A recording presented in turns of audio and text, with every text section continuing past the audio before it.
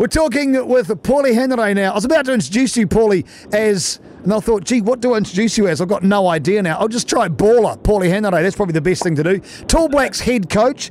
He's also the head coach of the Wellington Saints. He's now the assistant coach of Melbourne United and, of course, a former breaker. The list goes on and on. You're a sucker for punishment, Paulie. What are you doing?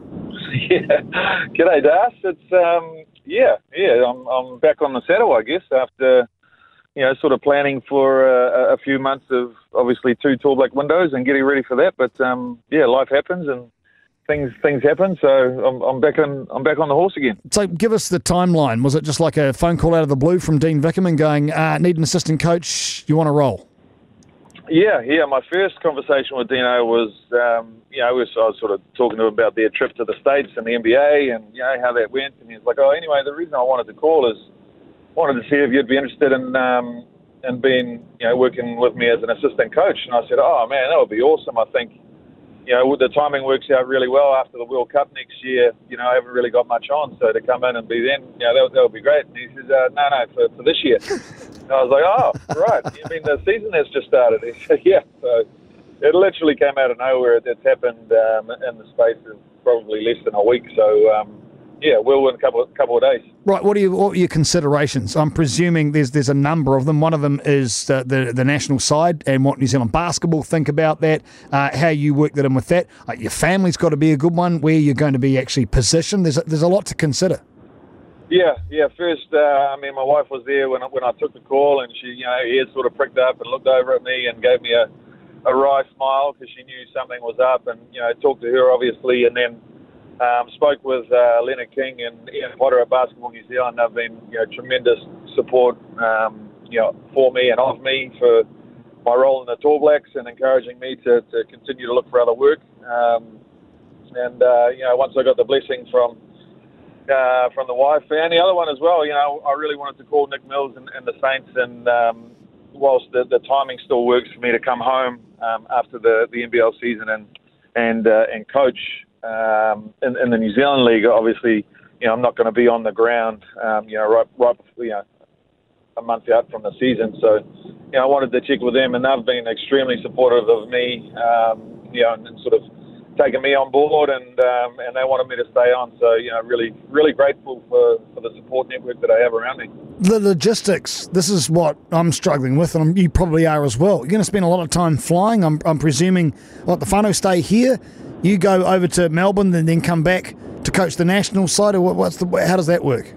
Yeah, so I'm going to be, that was my first sort of comment to Dino. I said, look, I can't do it if you expect me not to coach the Tall Blacks. That's my number one priority right now in terms of what I'm doing professionally. And he was fully supportive of that, and the club's been great with that. So, as soon as the window hits, I'll be back in the Tall Blacks mode and heading there. And then thankfully the games are in New Zealand, so I'll be able to catch up with the whānau then. I'm going to catch up with them during the window, and then obviously over the school holidays, I'll let my daughter finish school, the school year out here, and then pretty quickly get them on a plane and get them over to Melbourne. So as far as the mechanics of it, and you mentioned your dedication to your Tall Blacks role, Paulie Henare is our guest. This will be helpful in that, I'm presuming, because you're doing day-to-day basketball. You're involved in the grind, as they describe it. So it's not going to take away, or are there going to be areas where maybe it might detract slightly from both roles because you've got to manage them both? Well, I think, I think with me going in as an assistant coach is a little bit different to what I've done, obviously, the last couple of years as head coach of the Breakers. It's you have a lot more, you have responsibilities as an assistant coach, but they're quite... they're clear lines. It's pretty black and white when you're an assistant coach. You have your job to do, a couple of jobs to do for your team and for your head coach, and that's that. You don't carry the responsibility of the whole club, if you know what I mean. So from that regards, I'm still able to concentrate on the other things that I'm doing, and at the same time, I feel I've had experience in juggling roles, and I feel like I can fulfill this one well. Obviously, one of the key questions out of this is how you're going to approach tackling the Breakers, a team that have actually hung your name in their gym.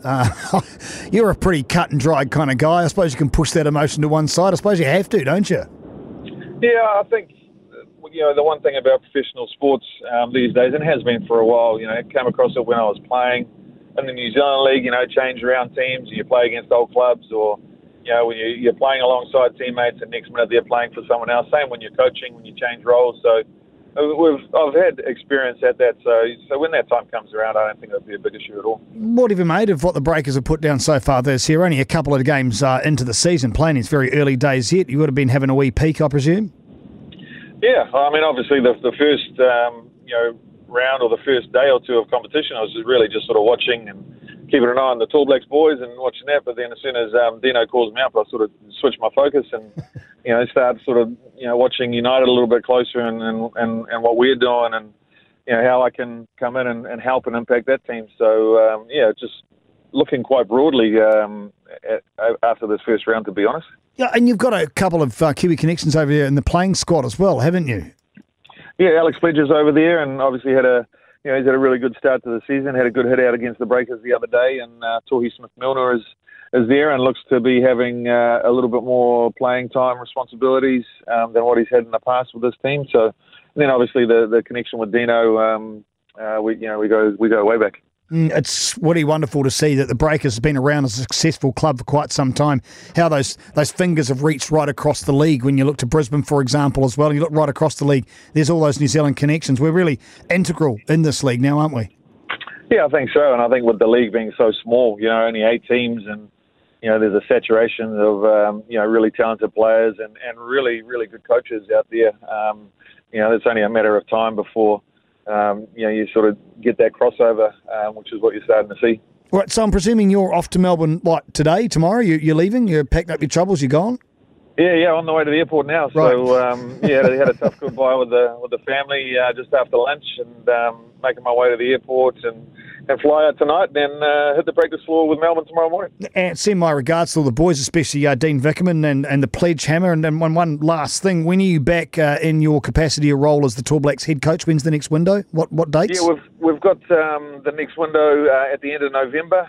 We play Jordan in Christchurch. I knew you were going to ask me the date. I think it's about November 29th. We play Jordan, and then we head to Wellington and play Syria, I believe about the 2nd of December, 1st or 2nd of December. So it's a big window for us because although no one's confirmed for me, I haven't got my calculator out yet. If we can get 2 wins in this window, I'm pretty sure that'll lock in our qualification to the World Cup. Gee, only a bit of trans-Tasman travel for you. That'll be a walk in the park compared to what you put up with the national side recently. Exactly.